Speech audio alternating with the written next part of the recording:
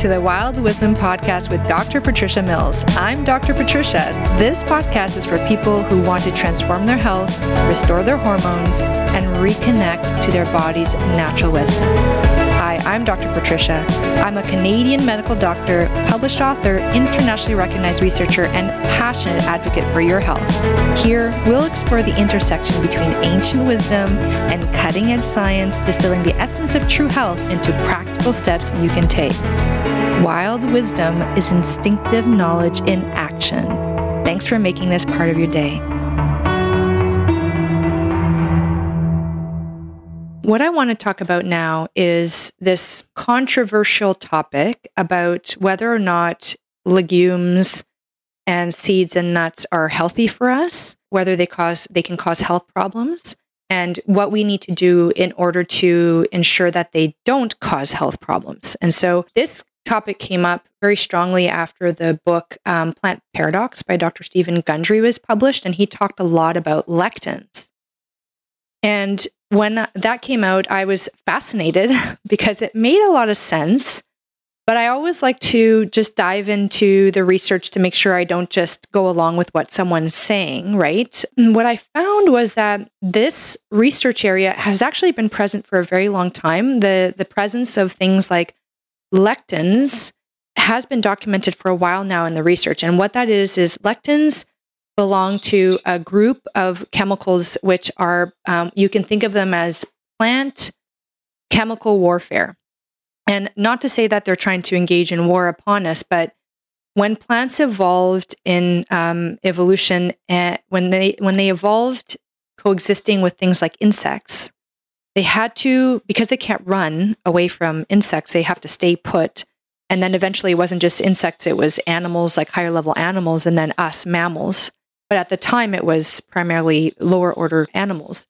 They had to create chemicals in order to protect themselves from being overeaten. So it was like not so strong that it would be a problem if the insect ate a little bit of it, but it would be a problem if the insect were to overeat it, right? And these plant anti-nutrients, we'll call them, what they would do is they would actually irritate the lining of the digestive tract of the insects, and it would cause, and other things for insects, because insects are pretty small. So if they overdid it, it could even cause them to die.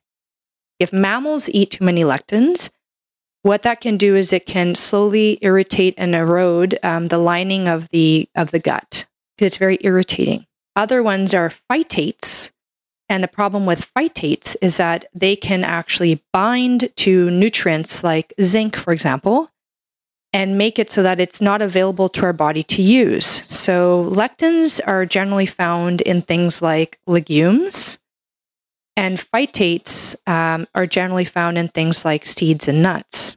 Okay.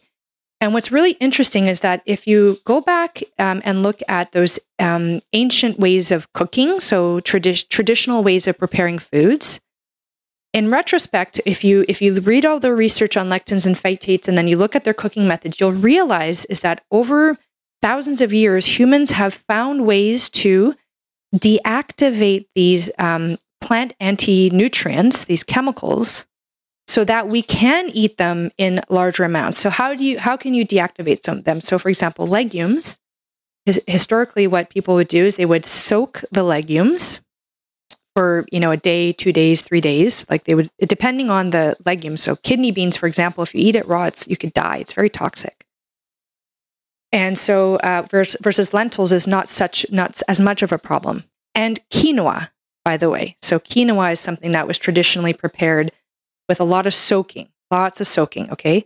And then they would take the legumes and then they would cook it for a long period of time, or with the advent of pressure cooking, they would pressure cook it. So soaking and then pressure cooking, or long period of cooking, in order to deactivate these plant chemicals so that when we ate them in large amounts, like what we are doing now, right?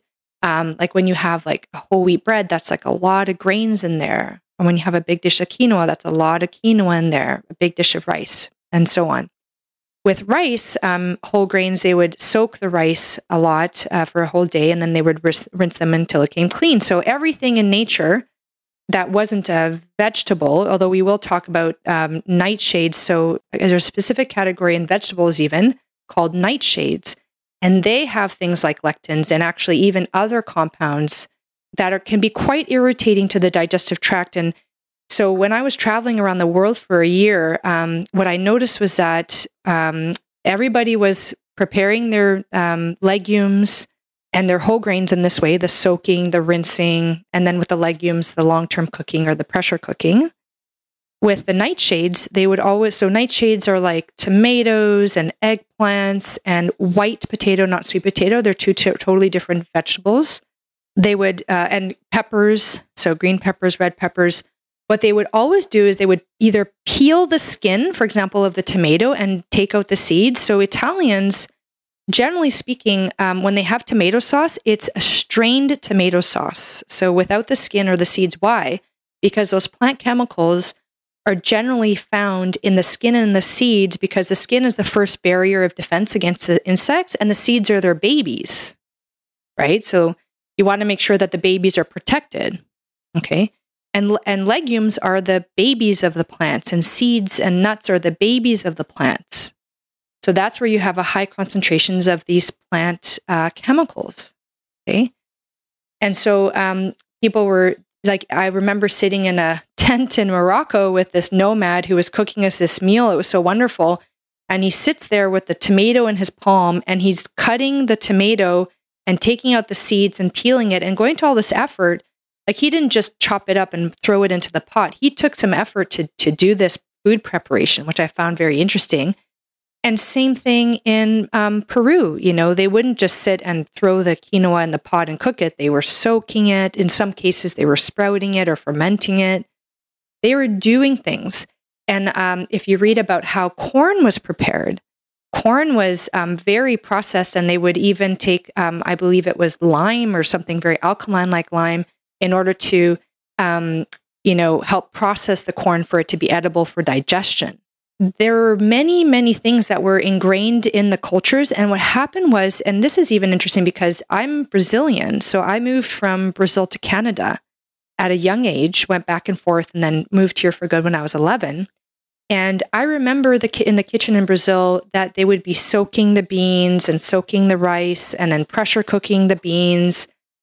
And when we moved here, we kind of lost that way of cooking. We adopted the Western way of cooking. And it seems like that kind of change in style of cooking has happened across many different cultures. Because if you go to Europe and other countries, they all have their way of cooking. But it's interesting how much of that is lost when a family migrates to a new country, and in an attempt to integrate into that country, they can lose some of their traditional practices. And in the case of cooking, that could actually be quite disadvantageous, is what we're finding out. So there is a real potential issue with eating grains, whole grains, legumes, nuts, and seeds that aren't properly processed. Nuts and seeds, the way you can process them, so to speak, is you naturally process them, is you soak them, for example, with sea salt. And, I soak all of my nuts. I get them raw. I buy them organic. I buy them raw. And because when you roast them at higher temperatures, you change the quality of the oils. The delicate oils become, a structure that is not healthy for us. And so I soak them for about 12 hours. And then I put them on a glass sheet, and I put them in the oven at the lowest temperature, like 170 degrees Celsius, and I dehydrate them for about 12 hours. If you have a dehydrator, you don't have to use the oven. And it's so interesting because now if I eat like a pecan that hasn't been treated that way, it's so bitter. It like actually kind of puckers the mouth and it's like uncomfortable. But if you eat one that has been soaked and dehydrated, it's buttery. It's like this delicious buttery flavor. It's kind of intensely good. So the same thing with legumes like chickpeas and kidney beans and black beans and all those things. Like, there's a lot of vegans and vegetarians out there who are eating with the best of intentions a plant-based meal, but they are not healthy.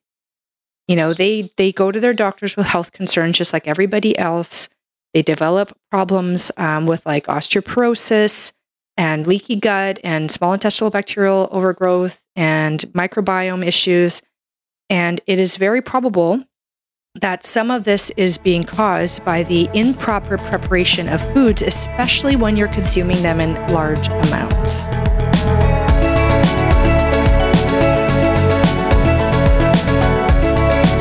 Thank you for taking the time to listen to this podcast, Wild Wisdom with Dr. Patricia Mills. If you like this podcast, please take the time to like and subscribe, and please feel free to leave any comments and look below for the contact information if you want to connect with me directly.